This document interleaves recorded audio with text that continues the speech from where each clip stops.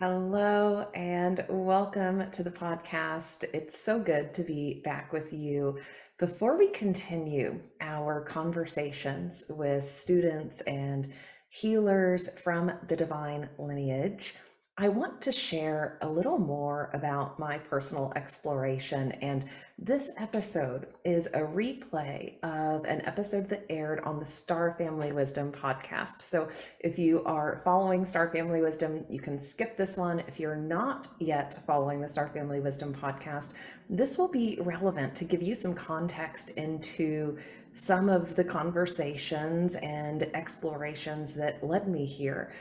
We just finished up an incredible Sai Shakti healing satsang workshop session with Nityananda ji and Mata ji from the Divine Mother Center. They run a virtual ashram for any student who is interested in diving into the teachings, the practices of this lineage.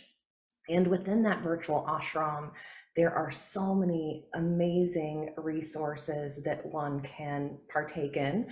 And in this session today, Mataji generously shared about some of her past history with masters, in addition to Sri Kaleshwar, who she received Shaktipat from. Shaktipat being that direct energy transmission from the divine, from the cosmic Kundalini, the cosmic energy channels.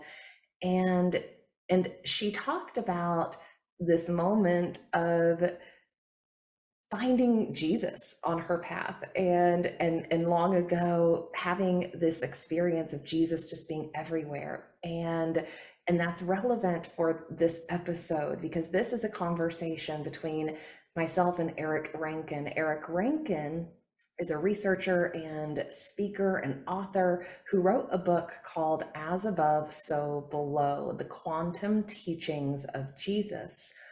Eric also does extensive research on sacred geometry and sonic geometry and the vibrations and frequencies that are embedded within the teachings of Jesus, these quantum vibrations that we can connect with that bring us into that state of wholeness. So within the Sai Shakti healing tradition, that's what it's all about. It's about becoming a divine channel for these vibrations, these energies that align our field with cosmic harmony. So Eric and I had a really fun conversation about all of that and about the role of sacred geometry in our healing process. And at Star Family Wisdom, we teach about sacred geometry. We have a sacred geometry instructor, and we really value the process of drawing sacred geometry for the purpose of transformation and bringing our energy fields back into harmony. So in this conversation, I also share with Eric about my journey engaging some of the divine channels, the mantra and yantra systems. And towards the end of the episode, I share a brief example of what's possible of an incident that occurred. I say incident because this was somewhat of a miraculous manifestation that happened. And it's my understanding through the work I've done and the engagement of the energy channels that ultimately we can just get into the state where the energetic conditions are created for these sorts of manifestations to occur. So I won't spill the beans on that. You can you can hear that in the episode, but I wanted to share this because it's another example of what's possible. And it's an example of how the teachings within the divine lineage and the systems that we engage are in some ways being recognized in other ways in the field of quantum research, in the field of consciousness research, in the field of sacred geometry research. And it's one of my passions to connect the dots on all of those topics. So that's what I've been doing in my personal exploration and my journey through Star Family Wisdom. And so I wanted to bring this conversation to you, and we'll have a little overlap here at the beginning where I share some of what I've shared through Star Family Wisdom, just to help folks find that content and to give some context to why I'm doing this podcast, and why I felt guided down this path. So enjoy this conversation with Eric, and I'll see you on the other side. Welcome to the Supernatural Souls podcast. I'm Jenna Layden, your host. I'm also a former global vice president for Whole Foods Market, a former atheist, and the founder of Star Family Wisdom, a modern-day mystery school for your spiritual and cosmic evolution. You're probably wondering how a former atheist ended up here, so we'll get into that soon. To make a long story short, I had some help from a very specific group of supernatural souls. And on this podcast, we explore the lives, teachings, and energies of these supernatural souls. In this group, we include Jesus Christ and Mother Mary, who you might be familiar with from the Christian religion, and also Shirdi Sai Baba and Sri Kaleshwar, two Indian saints of the Hindu tradition, who helped to reveal the real life, teachings, and spiritual practices of Jesus and his disciples.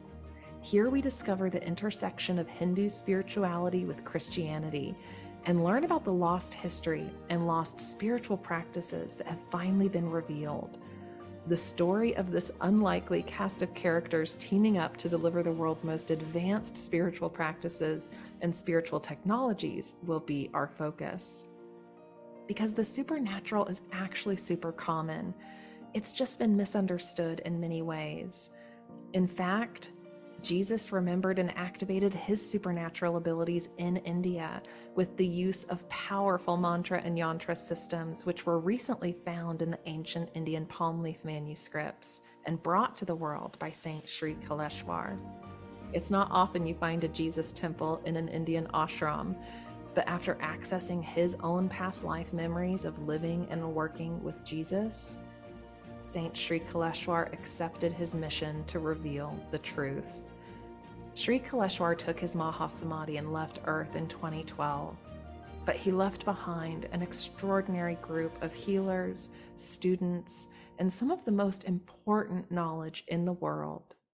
Here we interview the followers and students of Sri Kaleshwar and Shirdi Sai Baba, welcoming the energy, love, and wisdom of these supernatural souls into our lives. Together, we'll discuss the teachings and practices that have been employed by many ancient and modern masters to gain the high divine, supernatural abilities that were once considered magic.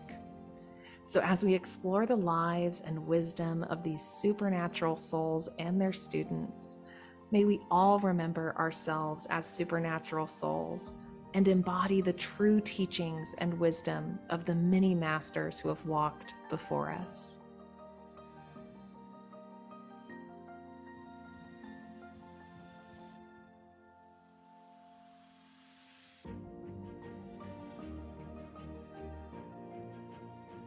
Welcome, Eric. It's so good to have you here. I've been looking forward to this conversation since April, since the Portal to Ascension conference. Yep.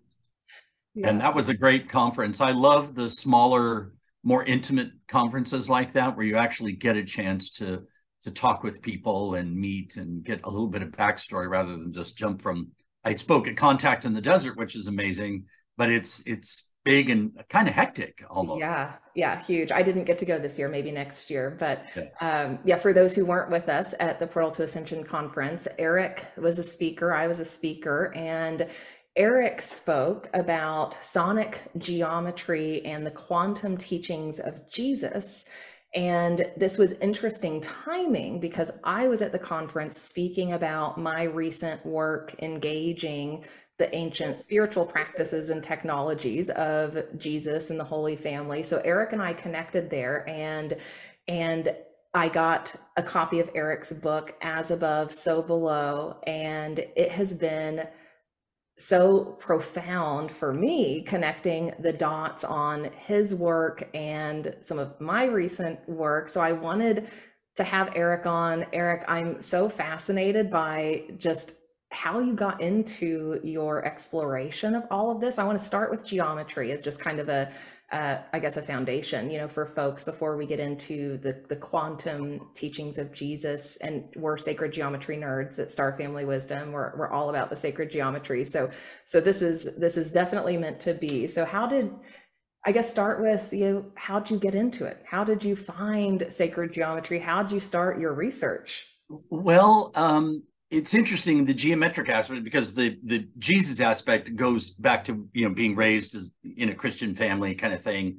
That's sort of fundamentally been with me. But I got introduced into the sonic geometry work, and I failed. It's ironic every time I give a talk, because I not only hated math, but I failed math, failed geometry in high school, never took anything. And I only went to college for 6 months, and none of those were math classes.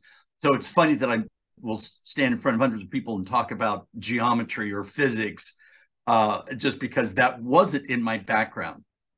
I got turned on to a place called the Integratron out in Joshua Tree, California, and it is known as a frequency machine. So when you go, you're exposed to the ideas of frequency. And I did write a book called The Aquarians, which was all about dolphins. It was a 2012 apocalypse story to a degree, and dolphins know something about the Earth, the past, present, and potentially future. And dolphins and whales are Earth's masters of frequency. I mean, where we consider mostly just what we can hear with our ears and pleasing music and tones, very limited bandwidth of frequencies. Right. Most of the hearing in hertz cycles, vibrations per second, are in the hundreds to low thousands. Dolphins are relating to each other in the tens of thousands, 50, 60, 70,000 hertz, literally seeing inside of each other like an ultrasound machine. We got that idea of an ultrasound from dolphins, and they can truly see into each other. When we talk about in woo or spiritual circles, Right. transparently to each other, they literally do that. That You, makes sense. I hadn't really thought about it that way. Yeah. yeah, you can't ask a dolphin. One dolphin could not ask another dolphin, "Hey, how you doing?"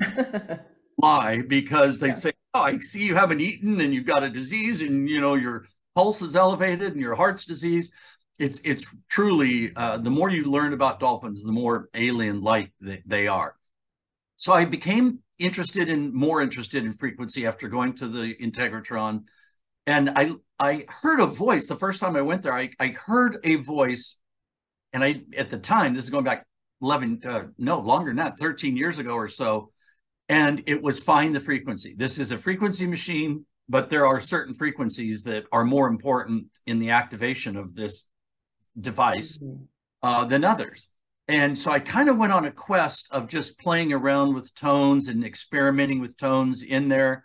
I booked it privately, and we did all kinds of stuff. Nothing was really doing much until a day that we took standard pitch tuning, and we were playing a particular tone and dropped it with pitch wheels down. And we had tons of equipment. It was excessively loud, but something happened. We were playing an F sharp, and when we lowered it, the hair, there was a guy opposite of the building from me. It's about 40 feet around. We both got the spine tingles and the hair standing up. My hair standing up. Eric, I just got it when you said F sharp. Yeah. And we're like, what was that? So I realized it was in the neighborhood of F sharp, but it wasn't, but it was dropped tuning. And I wasn't even familiar with what we now call concert tuning or 432 centered tuning. Mhm. So my search went on for other variations of F sharp, and one of them was 180 cycles per second, or 90, or 360. And all of a sudden, those are all octaves of that F sharp tone. All of a sudden, there was other information that I wasn't expecting to find. If you flash a light 180 times, plants grow faster, or all these different things. So I'm like, there's something to think about. And it wasn't till maybe 2 years later, and I was in my office building. I manage an office building. I have a quote unquote real job. And I heard a clearest voice I've ever heard, like, "Hey, Eric, go into your conference room and draw a triangle on the whiteboard." And I'm like, who am I listening to? What am I doing? But I did it. And I said, I have no idea why I'm doing it. Am I done? And they said, no, play that as a tone. And I'm like, play that as a tone? How would I even do that? Well, we in our phones, we all have apps now where you can load instantaneously a tone generating app. I played 180 hertz. That's the sum total of a triangle of its three angles. We'll always 180.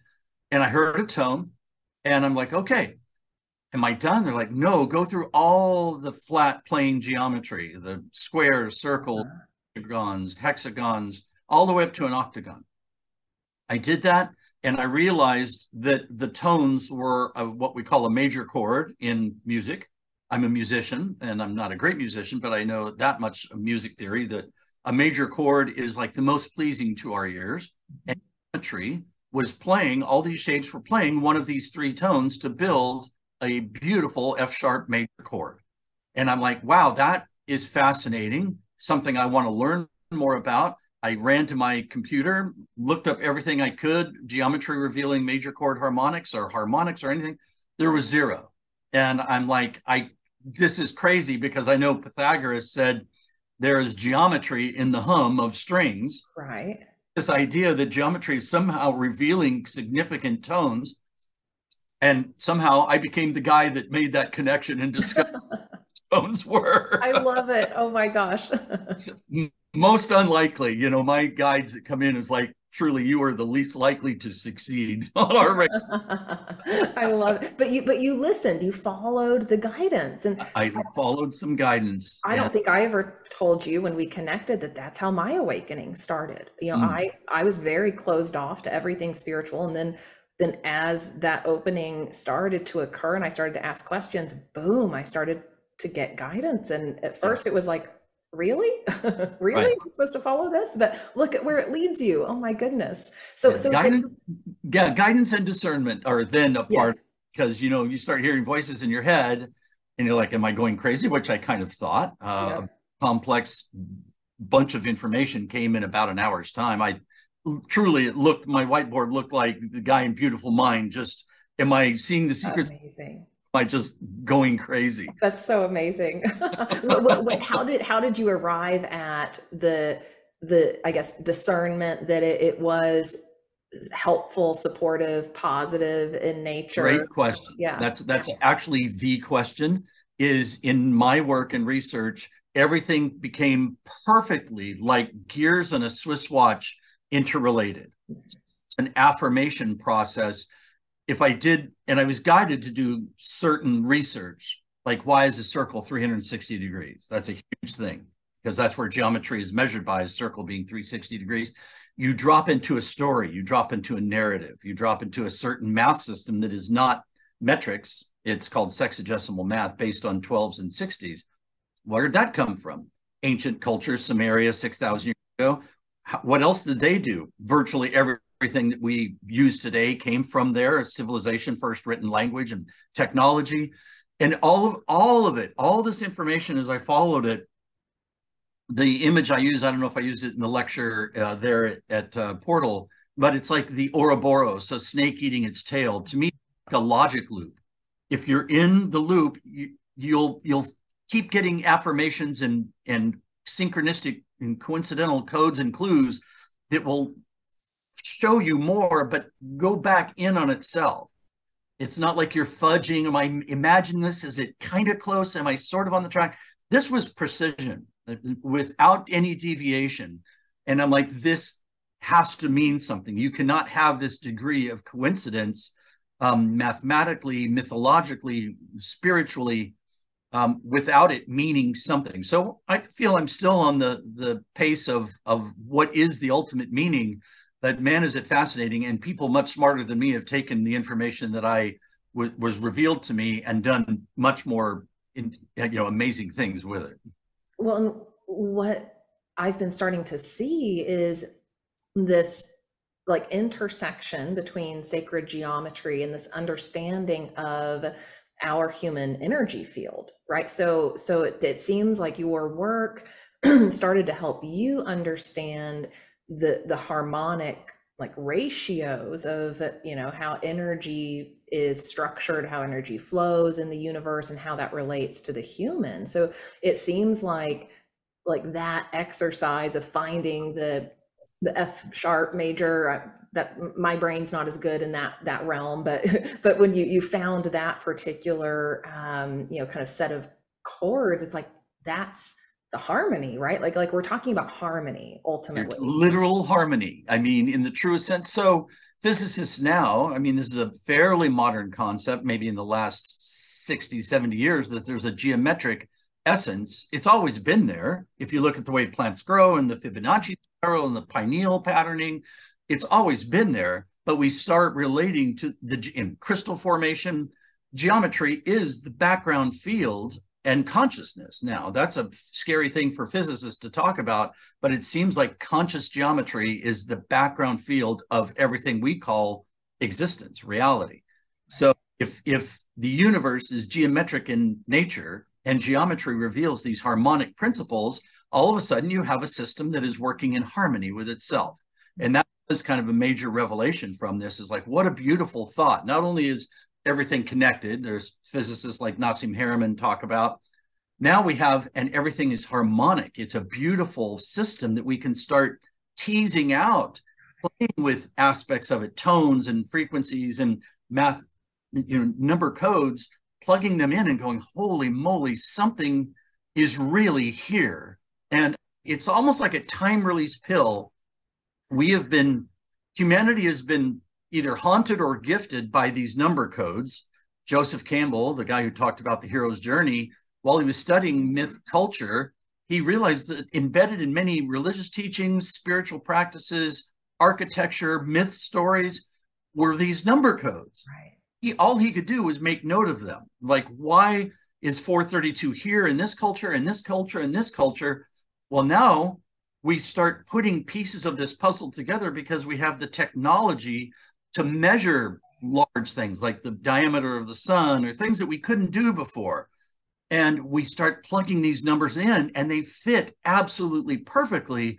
So we have to, as hard as it is, there's such an avalanche of evidence that we have to stand back and go, some form of intelligence knew this, possibly invented this and wanted us to know this at some point, but it was like timed released. Right.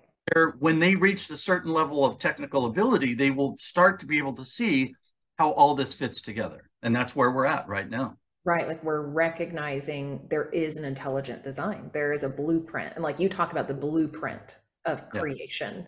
Yeah. And so it seems as though the sacred geometry is the blueprint. So when we work with the blueprint, that brings our blueprint into alignment with the harmony it's supposed to be in alignment with, right?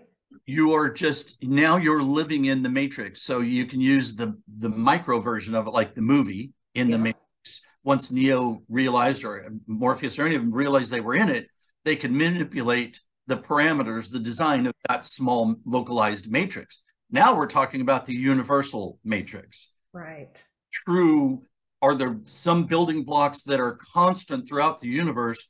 And sacred geometry in its multidimensional form. Now, most people only equate sacred geometry into a 2D flower of life, flat plane expression.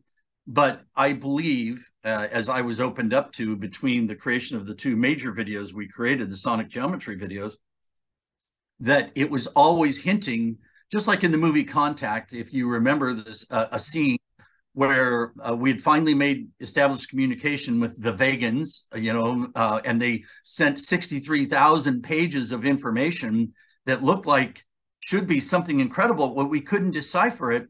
And the millionaire who was funding the research said, if we're going to communicate with a more advanced species, we have to do it their way.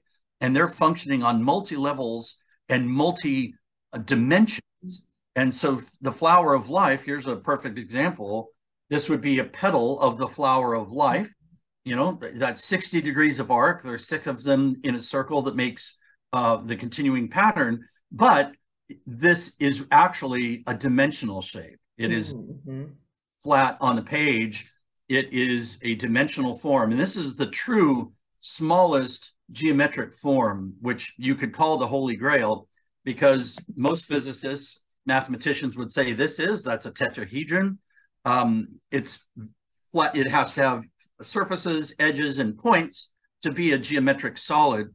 Well, this has surfaces, edges, and points, but by the introduction of curve, of femininity into it, and flow, like philosopher Alan Watts said, the whole universe is wiggly. What's our obsession with straightness? I love that. And Walter Russell, a physicist around the time of Tesla, said all motion is spiral and all direction is curve.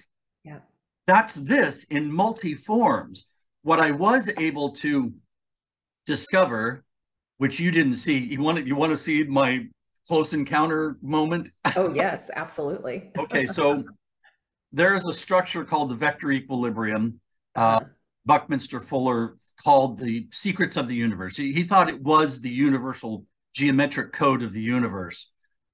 It's comprised of 8 of these tetrahedrons, and it builds a structure that has a true 0 point in the middle. Mm-hmm. All of the vectors are equal length and equal offset of each other, and it just keeps building octaves of itself from any point, anywhere. So if it had a little edge to it, that would be the beginning of the exact same structure. Mm-hmm. So we're all in our own universe of this geometric structure. So I'm going to show you how that relates very quickly, if I can, to sacred geometry. Oh, yes, please. It's going to take a minute. We actually offer sacred geometry drawing courses at Star Family Wisdom because we recognize the importance of engaging these patterns, these structures, for the purpose of, bringing our energy field back into harmony. And when you draw it and work with the flower of life, vector equilibrium, you can access, higher states of consciousness, higher intelligence, like that. Well, because you're consciously thinking that you are in that field. Right. You tell yourself, I am in that field that all things are. Starts sounding very Jesus-y. Then you're able to potentially manipulate what we call reality. Yeah. You bend the rules, just like in the movie The Matrix. And you know how to fly, like Neo did at the end of the first Matrix. He could control and do what looked like a miracle to anybody else. He was just working with the structure of the Matrix. So rather than straight lines in the vector equilibrium, we're going to have now, in 12 of them, we're going to have 12 pulses, which makes a lot more sense because everything is pulse. And the core cluster would look a lot like this. We've replaced every straight line with that dimensional, what the inventor of it called the Tryon ray. So I had this shape and I said, I want to see what that does. So I did it the quickest way I could. And I got pipe cleaners and styrofoam balls. And here at the top is more or less that star cluster. You can probably see it there. Oh, amazing. If you're not watching on YouTube, jump over to YouTube so you can see Eric show the geometric model. So I'm looking at this and I'm seeing this multidimensional star cluster and I'm just going to let it build. This is Buckminster Fuller's model, but only on curvilinear space now in pulse. And I just let it build and design itself. And I had no idea that when I flipped it over from the flat table it was on, it was 2-dimensional sacred geometry. Oh, there it is. Oh, amazing. Look at that. 2D becomes actually 4D. There are 4 planes, orbits around each of these structures. So that star cluster takes you to flat, just like in the movie Contact. If you're thinking dimensionally, will take you to the star. So I don't usually show that because it's a little complicated, but we're here. And I will tell you. Yeah, go ahead, Eric. Real quick, I will. Anybody that thinks, well, that's his opinion and who is he? He's already said he didn't know anything about geometry. Happened to have the privilege of some of the workshops I was in think tanks. One of the world's top physicists was on my podcast here in Laguna Beach. We met for dinner here in my little apartment. Super nice guy, Manas Kafatos. He's written more books about physics and spirituality, written books with Deepak Chopra, New York Times bestsellers, dean of physics, travels around the world talking about quantum physics. He saw that exact model I just showed you. And he goes, where did you get your physics degree? And I go, I never did. And he said, how did you build that? And I kind of gave him the quick version, like Mhm. and he goes, that is the most elegant and beautiful model of the quantum universe I have ever seen. Oh, Eric, oh my Yeah. goodness. And I'm not making that up. I have witnesses. Michelle Anderson, who spoke at Portal to Ascension, she was here that Oh night my goodness. Oh, podcast. wow. So I believe all along that what sacred geometry is a blueprint, a flat 2D blueprint, trying to inform us of a much more complex and but even more beautiful multidimensional structure. I agree. I agree. And it resonates so deeply with me, on that level of this is truth, Yeah. and when you start to work with it in your life and you recognize how it affects energy and it shifts your energy, you've got, evidence that starts to build, related to the geometry and recent evidence. Eric, this is another piece of validation, I think, for you and your work and how you've been guided and why we are connecting. When I started to engage these spiritual technologies from India that Yeshua, Jesus, and his crew, the disciples, all used back in the day, as these, were presented to the world by Sri Kaleshwar, he talks about these specific mantras being some of the most powerful in the world because they are based off of the root sounds of creation, meaning the root frequencies of creation, these frequencies that align with the geometric structure and harmony of the universe. And he talks about how, when we utilize these mantras, it is opening these channels, these, we're shifting the geometry to open energy channels. And he talks about yantras, which are involved in this practice, which most of them are just, say, 2D sacred geometry on paper. The yantra is the physical blueprint of the sounds of God. See, so it all ties together. So we have this understanding now of, even some of these ancient spiritual practices being related to sacred geometry. Well, it's almost as if we were guided to what could be the frequency. And when Joseph Campbell realized this number 432 came in, our tuning used to be based around concert tuning, 432. We find old instruments, thousands of years old, before anybody understood anything about hertz or anything. But a note in there, the central note, would have been that 432A. We call that A in our scale. Could be called anything, or the octaves down. So half of 432, that would be the lower octave, that's 216. Half of that would be 108. And 108 is a clue that seems to be embedded all over the place, including, Mala beads. olive beads, Yep. exactly 108. The meditating Buddha, a lot of people think he's got, curly hair and, little tight curls. Those are snails that decided to climb up his spine and cool his head as he was meditating in the hot sun. Exactly 108 of those in that story. And 108 just shows up over and over and over again. You go into the Great Pyramid of Giza and you just move sound. You don't have to create a tone. You just snap your hands and it will send a non-tonal vibration out, and that will resonate back to you at perfect 108 cycles per second. So there is something about, and if Earth's signature frequency is somehow related to 432, it's incredible that half 432 is the number sequence 216, which is the diameter of the moon in miles, and double it is 864, and 864 is the number sequence of the sun in diameter in miles, just behind it. There's these type of clues that are just hiding in plain sight for us to take notice of and go, is it like a simulation? Are we living, if not a simulation, then certainly a designed creation? Mm-hmm. Yes, yeah, that's not a coincidence. All Not a that's not a coincidence. coincidence, right? It's like when one of those things was found, maybe, scientists could say, well, that's interesting, but you start to stack the evidence, and it is very clear we're living in an intelligently designed universe, and it appears as though it is designed for this divine harmonic, that there is this this pattern that we can align with that just creates harmony. And you talk about the number 12 in your book, As Above, So Below, and Mhm. you talk about the number 12 appearing in the Bible over and over and over. You talk about Jesus having 12 disciples, and the number 12 also starting to not be a coincidence. So talk about the number 12 and what its significance is.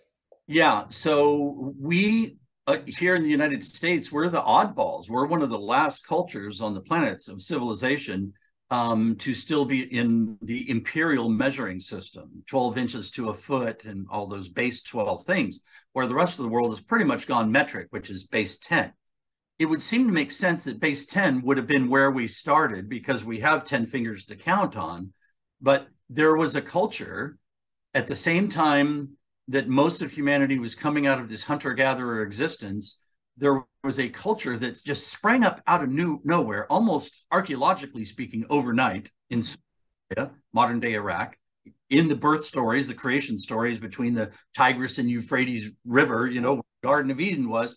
And we have these inventions, but they're all based on 12s, and 12 5 times is 60. So all these 12s and 60s launched all these number codes that we use and give us. So yeah, just the number itself. I was on Ancient Aliens on one of the episodes I was on. It was called The Divine Number, and it was all about 12. And you think of, it's so weird to me that no one ever asks, why do we measure, you know, so there's 12 inches to a foot and a dozen eggs, and 12 times 12 is a gross, most common packaging, 12 months to a year, 12 zodiac signs. Why do we keep wanting to return to 12?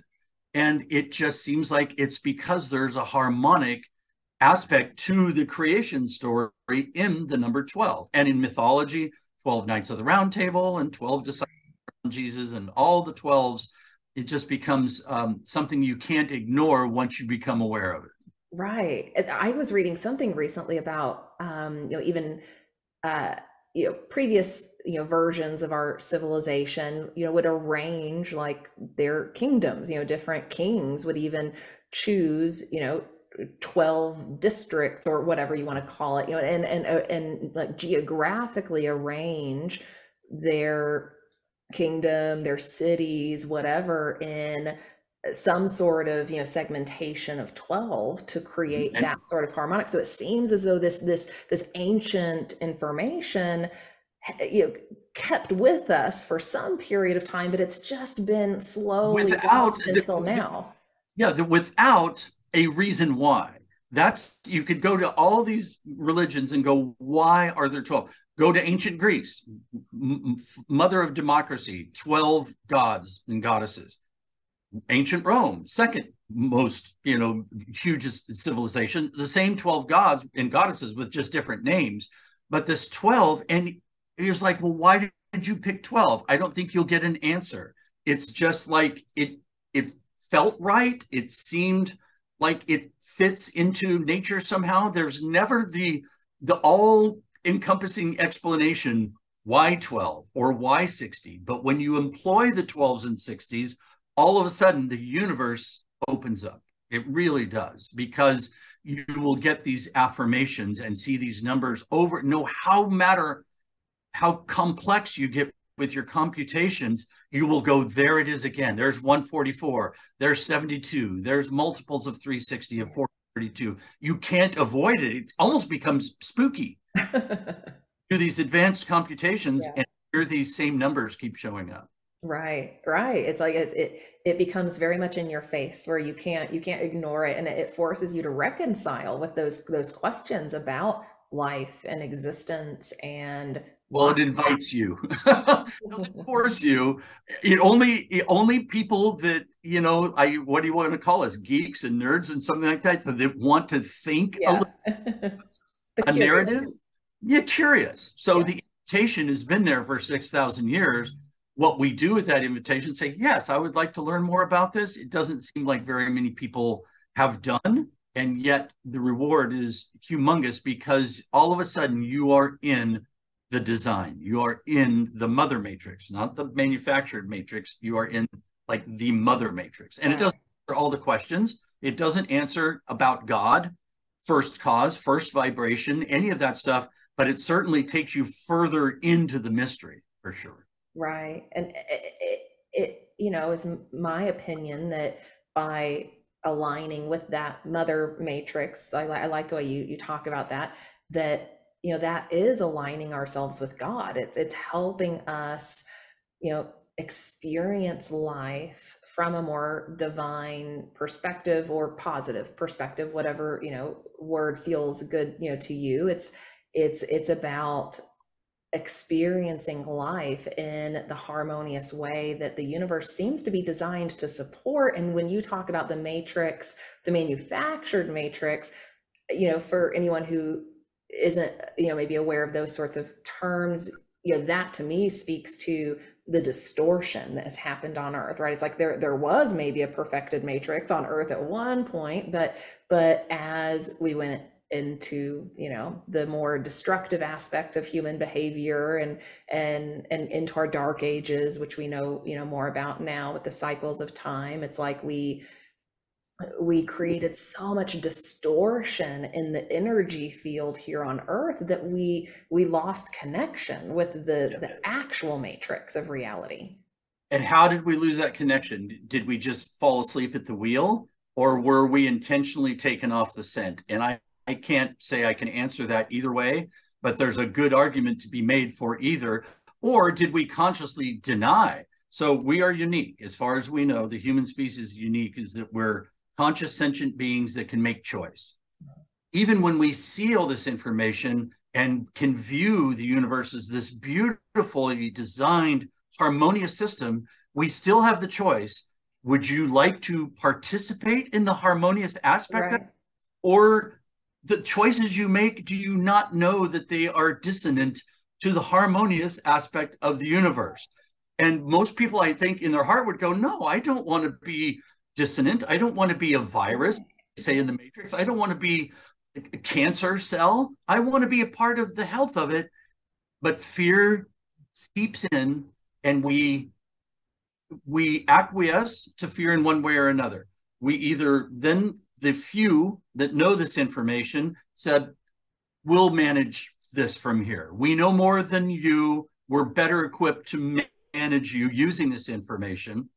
And that's religion in a nutshell. Often in the old models of religion, the select few will dole out the information to the dumbed down masses that they are just easier to control.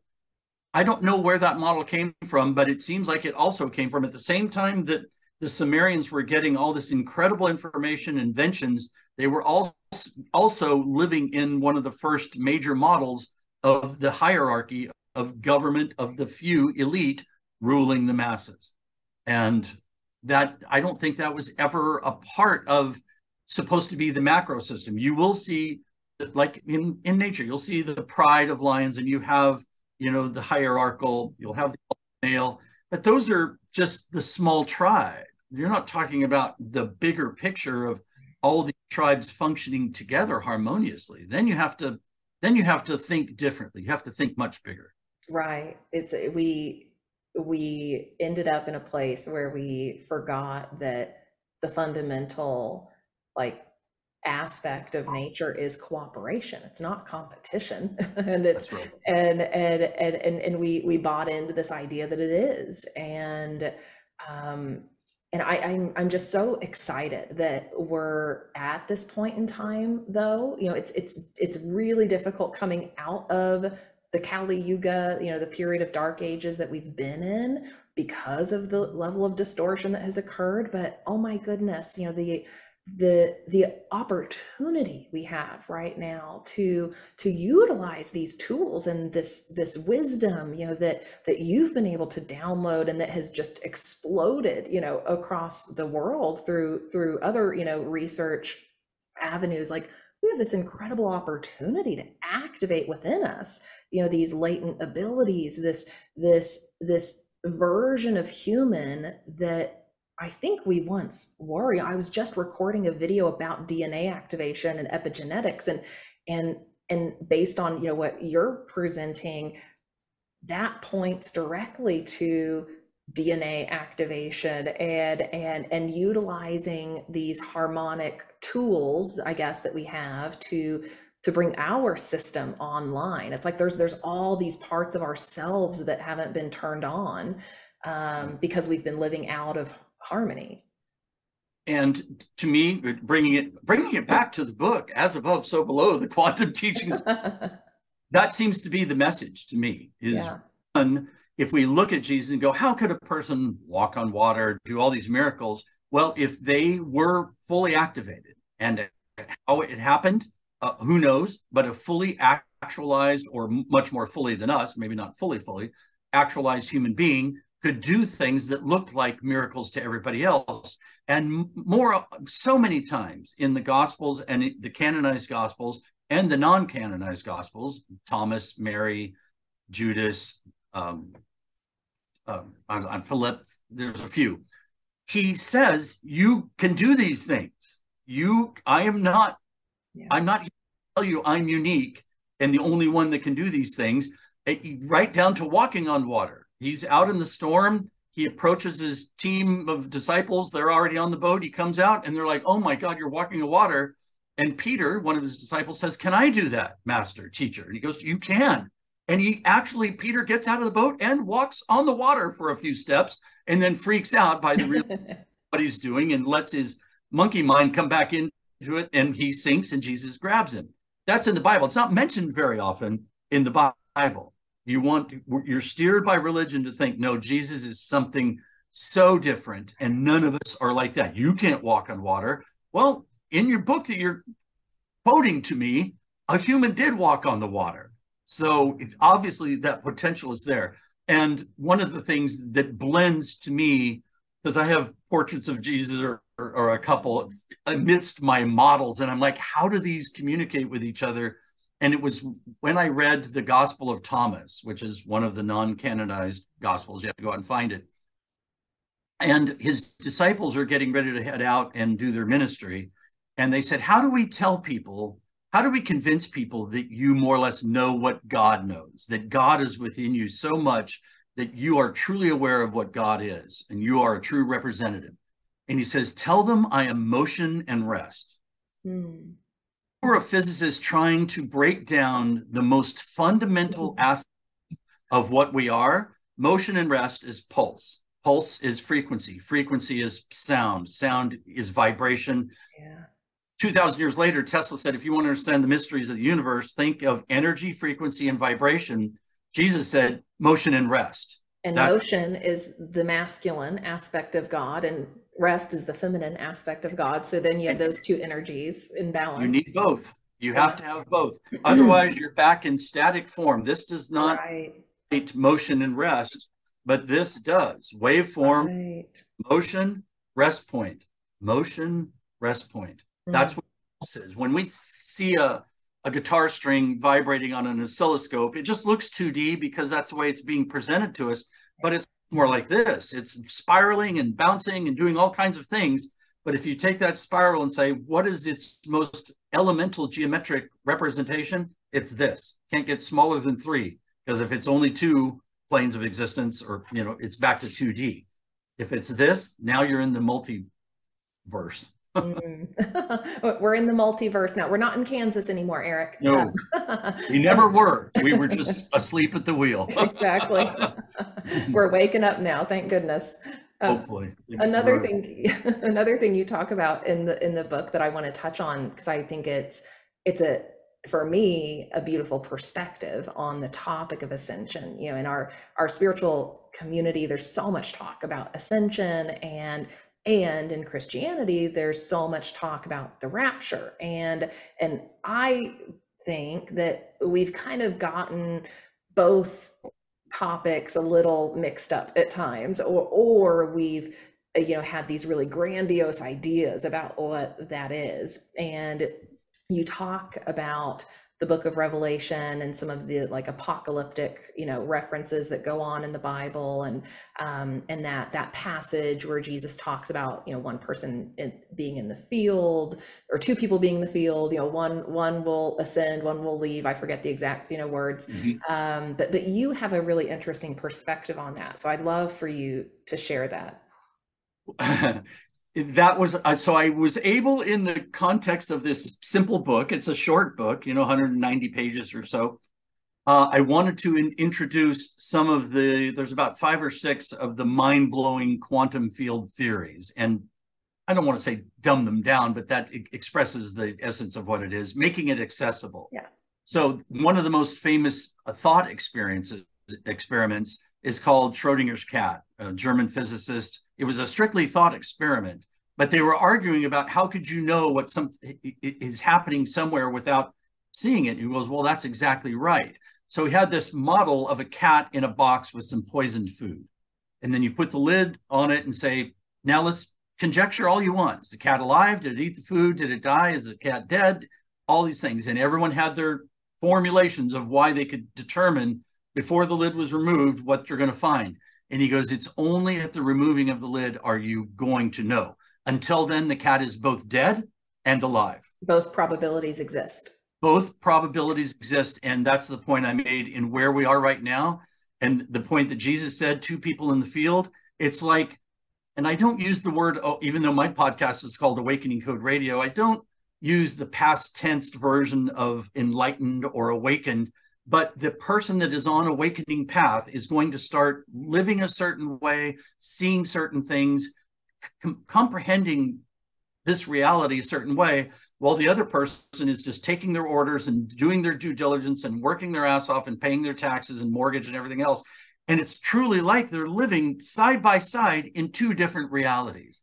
And you won't know what side of the reality equation you were on until literally the word apocalypse doesn't mean the thinning of the veils or end of the world. It means in Greek to take the lid off something. Mm-hmm. And so that's where I think we're in a slow roll apocalypse right now, that it is happening all around us.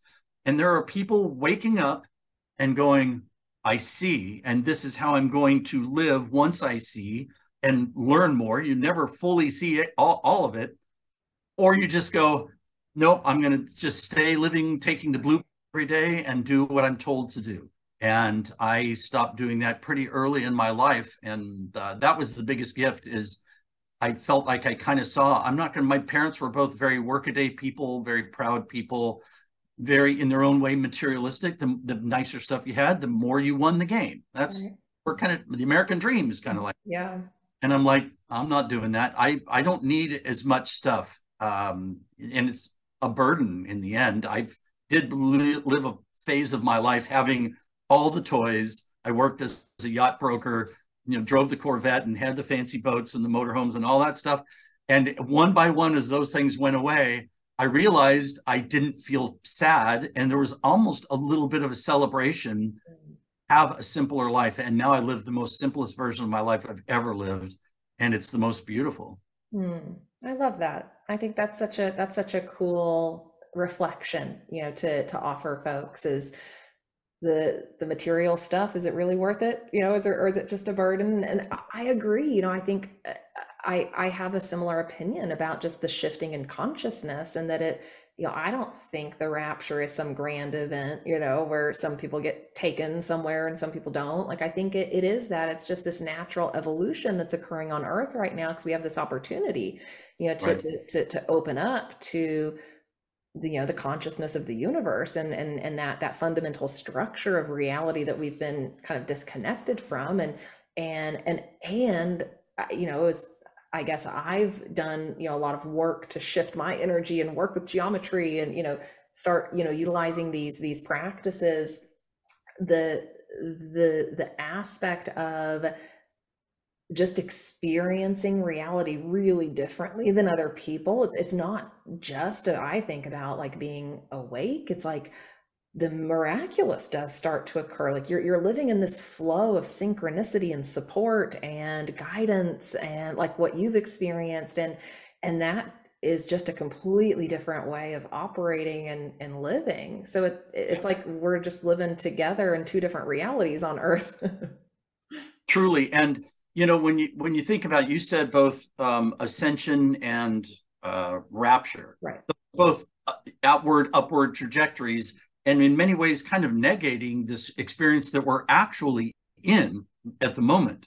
And to me, what Christ consciousness actually means is to know those things, but live this to its fullest, this particular experience. And if there was a theme to Jesus' teachings, it says, if you're waiting to know what the heavenly kingdom is all about, stop, because you're living it right now. Here's the as above, so below part, or as below, so above. As you are living right now, are you living in fear? Are you living in the power of your suggestive mind to yourself? I used to follow Wayne Dyer a lot. He was instrumental in kind of opening me up in my 20s. And he told a story of just moving to Florida. And he was walking along the beach and met a woman and said, "Hey, I just moved here. How is it?" And she said, "It's amazing. The sunsets, the water, the dolphins, everything about it. You're going to love it here. I've lived here all my life and it's absolutely beautiful." Walks a little further down the beach. Same question. Another woman he meets, and how is it here? And she goes, "Oh my, it's the worst place I've ever lived. It's nothing but immigrants and mosquitoes and muggy weather and this and the blah, blah, blah, and blah, blah, blah." And he goes, both of those women were living a truth. They were living completely in a truth that they made up themselves of what they chose to see, amplify, incorporate into their beingness. That's a huge gift and responsibility that we get to do that. But Jesus says what you do is you carry that into your ascension process. That is part of it. So as you're thinking here now in the below, you are going to carry into your eternalness. And it might take you might really be slowing down your ascension process by not celebrating and fully engaging this localized corner of the universe. Right, because like we're here for this reason, to be humans Absolutely. and live this life. I like to talk about creator school. So a lot of people say, this is earth school to learn lessons and grow, which I totally agree with. Like that's part of the evolutionary process. Like we're learning lessons, we're evolving as we do it all. And like we're here to create Yes. our experience of reality. And like you said, it's like that perspective of a more heavenly reality or a perspective of a not so good reality. It's like we get to play in either one. We get to Right. create that. Your infinity starts every new moment. I mean, Yeah. your infinity doesn't start, you die, and then you go, and that's the real payoff is your heaven awaits you. You're shaping your infinity every single step, every choice you make in the here and now. And truly, I don't know if I fully stated it, but the Christ consciousness move to me is to know that you're in something like an engineered simulation, but live as if you didn't know that. Right. That Right. you're fully engaged in the teachings of this, but bringing them down into here. So all of the overarching fundamentals, kindness, compassion, love, forgiveness, service, you bring those into this field, and then you're affecting the outer field as above that. I mean, that wasn't a chance title. I know people have talked about this, but truly, Christ's message, Jesus' message was truly as it is here on earth, as it is in heaven. So how you live here is greatly affecting your infinity. Why do you want to muck up infinite existence by your narrow view of what this miracle called life is? Right. As soon as that light switch goes off in your head, your life is never the same. I love that. It's a light switch. You're not fully awakened, but it is a trigger moment, like on a model railway station, that you switch tracks and you're forever on a different path. Yeah. I love this. I want to talk so much more about all of this and the practices I've been engaging. So I think, Eric, you would have some like profound experiences as you engage them because of the work you've already done. Like there's this This is not a coincidence that we're connecting. Speaking of there being no coincidences, and and Believe that. and the activation that's occurring. I before we wrap up though, I want to touch on one more thing that I think is important in your book. You point out the role of Mary Magdalene and the Marys, and it's not a a big section of your book, but you just highlight the fact that there's kind of been an overlooked importance to their roles, Yeah. and that Mary Magdalene was a very much a disciple, with similar power. So I want to maybe wrap up there, to honor the divine feminine, and just honor their role in Jesus's life, and in how you view that. Yeah, well, you can't talk about creation, as Alan Watts would describe it, as a singularly sided event. For every this, there has to be the counterbalance in equal degree. So if we've been indoctrinated with this patriarchal system of men ruling the world and men creating religion and men oppressing women, they are just living in ignorance of the way the universe actually builds things. So for whether we want to address it or not, and Jesus seems to have been very aware of it, that for all of the masculine energy, you need that much feminine energy to make things continue to work. There has to be that. For an up, there has to be a down. For a left, there has to be a right. For a push, there has to be a pull. That's the way physics works. So to just go, well, we're not going to honor the feminine. Well, you're just being ridiculous. If you start to truly understand the way this universe works, you would want to acknowledge all the principles that we would call feminine, because that's where the magic is. If you go from this, a closed, rigid system, and just by inviting curve, feminine form, you unlock the secrets of the universe. I mean, how much more do you need than that? There it is, right there. That's that's the quote of the century, quote of the millennia on Earth. I love it. There you go. Well, I Um, hear you're going to India. Have an amazing trip. oh, thank you, Eric. Yeah, I'm going back. I got guided to go back. It's been this really fast progression of working through these practices, and experiencing some really, extraordinary energy shifts. Mm. And I'll share this one little example with you, since you shared the water example, which is kind of fun. Um, so in these systems, there is a set of mantras for the elements, because elements are the building blocks, of the physical reality. and and so the five elements, earth, air, fire, water, ether, have mantra systems that, or mantras that are associated with them. And when we use those mantras, it activates our connection to the elements, brings those elements into balance in our field in a new way. And then ultimately, if someone goes really far with the practices, like what Jesus was saying, you can get command over reality, walk on water, that sort of stuff, right? So I'm in this process of utilizing these mantras, and I'm doing the element mantras, and the day before this incident happened, I'd had one significant kind of physical thing happen when I was working with my ancestor altar. So I was starting to experience some kind of heightened like manifestation or interaction, between the spiritual realm and the physical. And so I'm doing the element mantras, and I'm doing the water mantra. And about halfway through the water mantra, I pause and I question, what had happened the day before? Like, what was that thing that I experienced? And then I continued to, do the water mantra. All of a sudden, I start to hear running water. Mm. And I pause, and it's just me in the house with my cat. The cat's with me in the meditation room, and I get up and I go into the hallway. The hall bath faucet had turned on.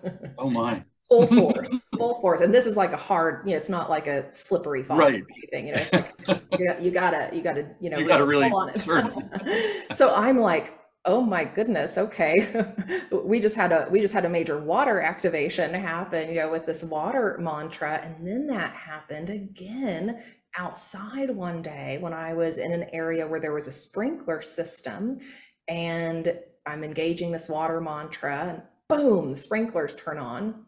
So I've had a couple of examples recently of just experiencing some interesting interaction, between these frequencies, these energy channels that can open up and what it affects in physical reality. So I'll tell you more when I get back from India from this next How trip. long? Well, and don't forget, I open my lectures, always have, with Einstein's quote, "Coincidence is God's way of remaining anonymous." I So love it. tell you they're here through the process of coincidence. It's up to you to put those together and think, what am I getting an affirmation? Am I being guided to something? Yeah. How long are you going to be in India? A little over a week. So this is for the full moon in July. So every year on that full moon, the first full moon of July, it's the guru full moon, and the energetics, like right after the solstice, which we're recording this on the solstice, which is really Yeah, that's interesting. right. Speaking of, consciousness and inviting the light in, the guru full moon is an energetic time where you can more potently connect with masters, gurus, in the field of consciousness. So I got guided to go back to be there for that, and do practices, be part of the events that are happening. So off I go back to India. Well, I look forward to hearing about your experience. Thank you. Thank you. Yeah, it's been beautiful so far, and what you're sharing has just been so validating, for what I've been, working throughout the course of this year. And I want to have more conversations, because I think, like, we're just scratching the surface I'm on sure we will. putting the pieces of the puzzle back Yeah, together. absolutely. Thank you so much, Eric. And thank you everyone for tuning in and watching or listening. Check out the show notes for Eric's book. Get that. It's a beautiful reflection. He writes about Jesus's story, but also shares his own personal reflections throughout it. And you said it was a really cathartic experience for you, Eric. It was cathartic for me reading it. So I think that will be for others. Thank you. Write that in a review on Amazon for me.